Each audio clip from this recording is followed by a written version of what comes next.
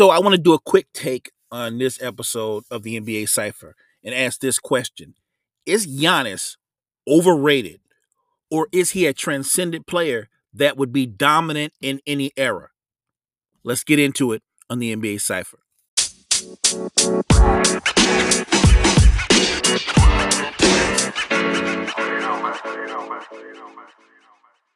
Former New York Knick Charles Oakley, appearing on the Slam Magazine's No Pump Fakes podcast, was having a discussion with the host about Giannis. And Oakley at first started out giving Giannis a compliment, saying he liked the way that Giannis wasn't buddy-buddy, wasn't friends with everybody, that he was old school. He was all about competing, all about that work. That was the good part. The bad part is he followed up saying, yes, he did his thing. He impressed me with what he did last year, but he wouldn't be a force in the 90s, and that he'd be coming off the bench in the 90s. Look, Charles Oakley is known to be outspoken and to speak his mind, whether you agree or disagree. Let me start this off real early, real quick. Giannis is not coming off anybody's bench in the 90s. Now, would he dominate?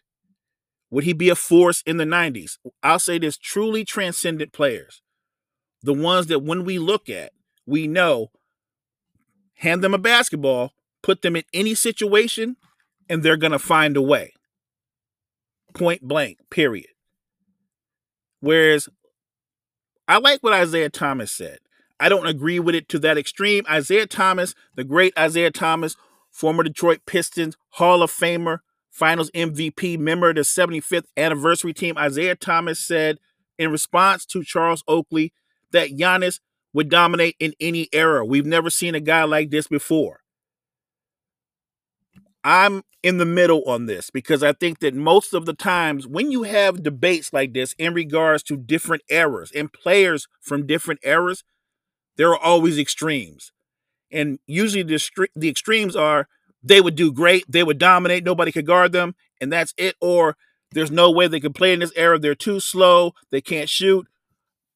Bottom line, there's never a middle ground. I'm actually in the middle on this. One, yes, Giannis would play well in the 90s. I think he would be a star in the 90s. I don't know if he would dominate because of how physical the game was, how it was played. I'm just looking at his skill set and what he does best versus how the game was played then. I think Giannis would still be a star. Would he be a superstar? Would he be a two-time MVP? I have no idea. What I do know is the only player that I could really compare to him from that era would be Shaquille O'Neal. Shaq was at least 40 or 50 pounds bigger than Giannis. And Shaq was able to deal with the way the game was called. But again, with that size, I look at Giannis, and I've always said this. I know they play him at 4, but he's essentially a center. He is a center. I've always said that. I will ride with that. That's what Giannis is. He's a unique center because most centers can't handle the rock in the open floor like that. Now, granted, you'll see Embiid bring it up from time to time, but I mean, the way Giannis goes coast to coast, even the Joker who handles the ball for the Nuggets and they run their offense through him doesn't really handle the ball the way Giannis does in the open floor. He is unique in that sense. So, would he be Shaq-like in the 90s? Maybe not quite as dominant as Shaq was, but still, I'm talking about instead of averaging 28 or 30 a game, maybe averaging 25 a game and still putting up the rebound numbers. I think that Giannis is a transcendent talent that would find a way to be productive, to be a star in that era, in any era. Sure, he has his flaws. He can't shoot, but he's developing. That's the great thing about him. He's still developing his game. He's added a nice 10 to 12 foot fadeaway jump shot. I like that. And even though he's still not a good 3-point shooter, you can't be afraid to take threes, and he isn't. And if he shoots 75 to 80% from the foul line, you're in trouble because the man's going to get to the line 12 times a game. Not to mention his impact on a game defensively. I'm looking at a guy that every year he's been in the NBA, he just improves. From his rookie year, he averaged 7 points a game till right now, this current season, 29 points, 11 rebounds, 6 assists, 54% from the foul, not the foul line, field goal percentage, 73 from the foul line. That's great. When you attack the way he does, when you get fouled the way he does, if he's going to shoot 70% or better, you're going to have problems. But look at this. Second year, 12 points a game. Third year, 17 points a game. Fourth year, 23 points a game. 26 points a game. 27 points a game. He has gotten better. His overall skill set has gotten better every year that he's been in the NBA. I'm looking at the Sixers and the Lakers, and it really is the tale of two cities. The Lakers are ninth in the West, 27-34. There's just a struggle every night. When you watch this team play, no identity. They're a middle of the pack defensive team statistically, but watch them on a nightly basis, and they're a god-awful defensive team. And it starts at the perimeter, and it starts with their best player. Yes, LeBron is averaging 29 points, 8 rebounds, 6 assists, over a steal a game, a block a game, 52% from the field, 35 from 3. Statistically, he is having an MVP caliber season. But to watch the Lakers play, eye test, what you actually see, he is one of the worst defenders on the team. And it is a team full of terrible defenders. Too often, LeBron straight quits on plays defensively. And he's not the only one. And I don't know if we can blame that all on Frank Vogel, but if you're the coach, you have a role in this. The Los Angeles Lakers, this team, whether you agree with the construction or not, was not built to barely make in the play-in game. When you have 4 of the top 75 players that ever played the game, and you can say, yes, Melo and Russ aren't what they were in their prime, but LeBron is still playing at a high level. Anthony Davis is at the edge of his prime, and there has been injuries. But what has been constant is you've either had LeBron and Russ or Russ and AD. You still had 2 of the 75 greatest on the floor. Don't give me fit. Don't give me excuses. Give me productions. Find a way to make it work. This team actually has capable role players offensively. And they do have some young bodies.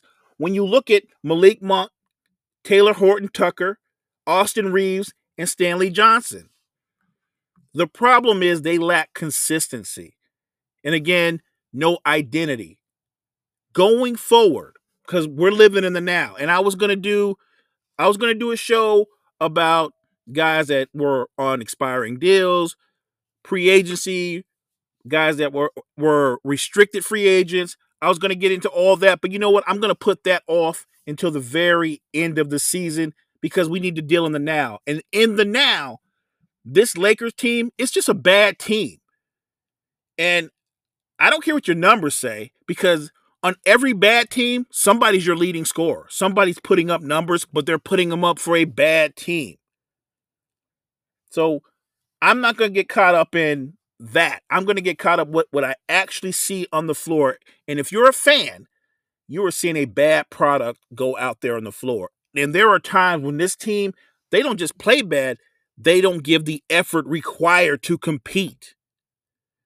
Versus a team like the Sixers, who there's nothing but optimism in Philadelphia right now. The Sixers are 38-23, and they just acquired James Harden. And in the 3 games that he has been a member of the Philadelphia 76ers, James Harden is averaging 27 points, 9 rebounds, 12 assists, and a steal a game, shooting 59% from the field, 50% from 3, which gives him a crazy effective field goal percentage of 71%. The combination of Harden, along with MVP candidate Joel Embiid, and to me, the third guy that has stepped up as the third part to this trio, their own big 3, if you will, is 21-year-old Terrence Maxey. I love Maxey's game. He is in attack mode at all times. 17 points a game, just under 5 assists, 48% from the field, 40 from 3. He seems to be getting better as the season goes on. So you put Maxey with Harden and Embiid, and then you have your fourth guy, someone who's always solid, rock solid, and can get you numbers. That's Tobias Harris. Philly has a devastating starting five.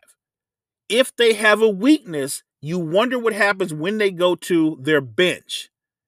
And with Harden in the lineup, will their defense suffer?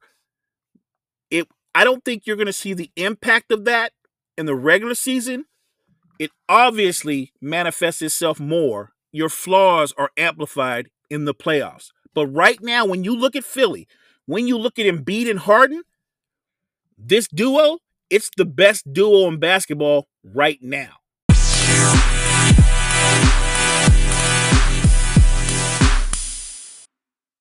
Thanks for listening to this episode of The Cypher. I'm going to leave you guys with this question. What type of player would former New York Knick Allen Houston be in today's NBA? It's the NBA Cypher. Next time.